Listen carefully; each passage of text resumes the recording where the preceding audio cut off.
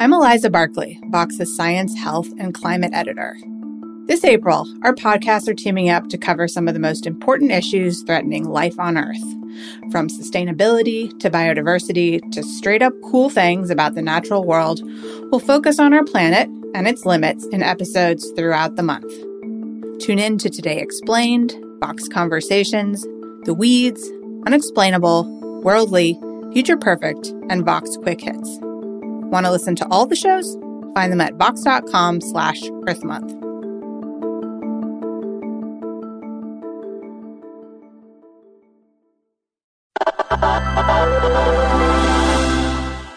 Everywhere you look, cryptocurrencies like Bitcoin are sliding into mainstream life. Companies like Tesla are starting to accept Bitcoin as payment for its cars.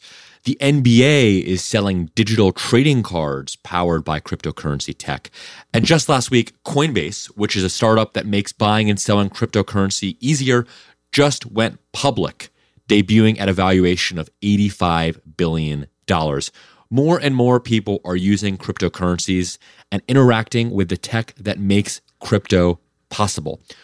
But there is one downside. Cryptocurrencies use a lot of energy. And as they go more and more mainstream, the downsides can become bigger and bigger. They can make it more difficult to fight climate change.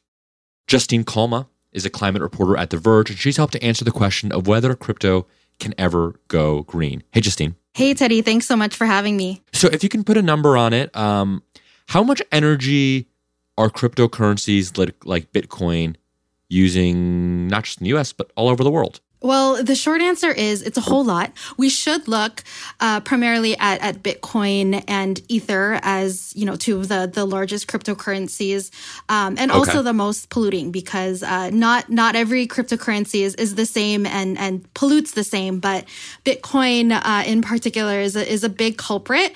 It's using as much electricity as the entire country of Kazakhstan, while Ether, tied to the Ethereum blockchain, is using as much as Bulgaria. So, as much energy as a small country. Okay, as much as Kazakhstan, as much as Bulgaria.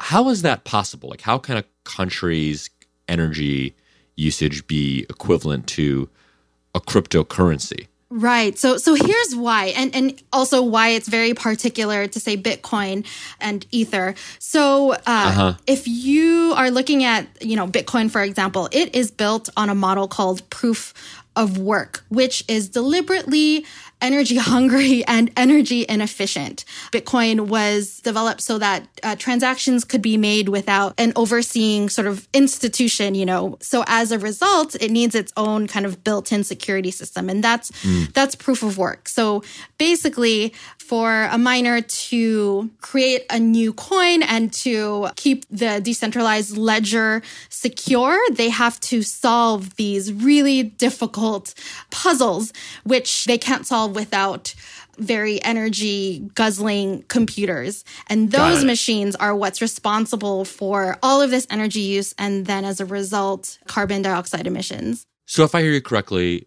it's these miners, right, who are basically making the cryptocurrency infrastructure work. As part of the mining process, that's what is an expending of energy. Is that right? That's right. And so there's a lot of focus on transactions and the emissions related to a transaction, but the root of it is actually this work of mining new cryptocurrency. It's, the work of adding a new block to the chain, verifying transactions by solving these very difficult puzzles, and then, getting something in return, getting a reward in coin. Got it. And as crypto becomes more and more popular, as it enters more and more mainstream life, becomes less of the niche, weird tech person thing, does that require more miners and therefore require more energy? Is that how this works? So it's a little bit indirect, but essentially, if this is becoming more popular, if there is more incentive to mine Bitcoin because of its value skyrocketing, then yes, there will be, more miners, more machines, more emissions. Okay, so that's bad for the environment, right? There's no ifs, ands, or buts about this, or is it more complicated? Yes and no. So it's certainly bad for the environment to rely on these proof of work models like Bitcoin does. There are arguments that, you could turn to renewable energy. That may solve one problem, but not another, which is that Bitcoin and other proof of work based cryptocurrencies will always be energy inefficient. And so then you have, these cryptocurrencies eating up renewable energy that could be going towards somewhere else, like powering our homes. And so it's been said that that's a sort of incomplete solution. Yeah. I mean, is there a way it could be done better, or is this just inevitable? There are a couple sort of major solutions that people have proposed. One is trying to turn to more renewable energy. There was a crypto climate accord that was just launched last week, which is this effort to try to transition all blockchains over to renewable energy. And again, renewable energy isn't necessarily a silver bullet for this problem. Another potential solution that a lot of experts say would result in greenhouse gas emissions just plummeting overnight would be to move to another model that is not proof of work. So the most popular alternative is called proof of stake, which doesn't require people to solve those difficult puzzles using those energy guzzling machines to verify transactions.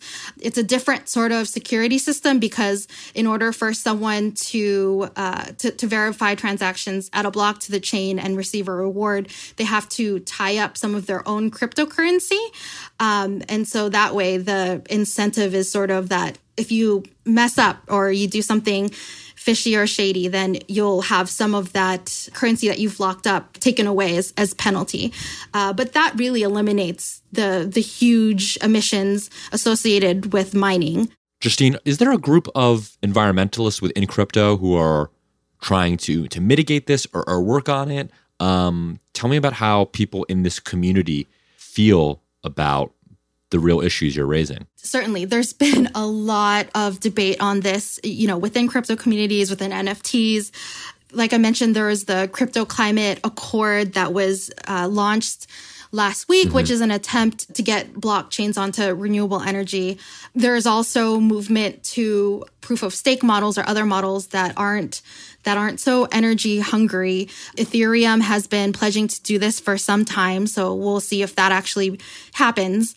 And there are others, smaller blockchains that have already moved away from proof of work that were built on proof of stake or other models. And so those are solutions that people have found. And for individual listeners who care about this issue, what can they do beyond maybe not buy cryptocurrencies at all? Or what can they do if they care about the environmental impact of this stuff? It's important to understand that not every cryptocurrency is the same. Not every blockchain is built the same. There are blockchains that have just a fraction of the emissions that Bitcoin is responsible for because they're just built to be greener.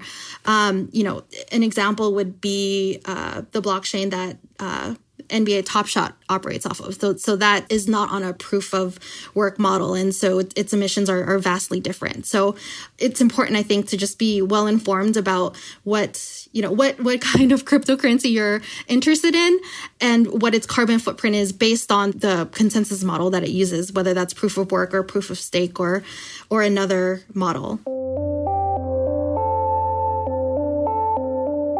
Justine Kalma, climate reporter at The Verge, Vox's sister publication. Thanks so much for joining us. Thank you so much.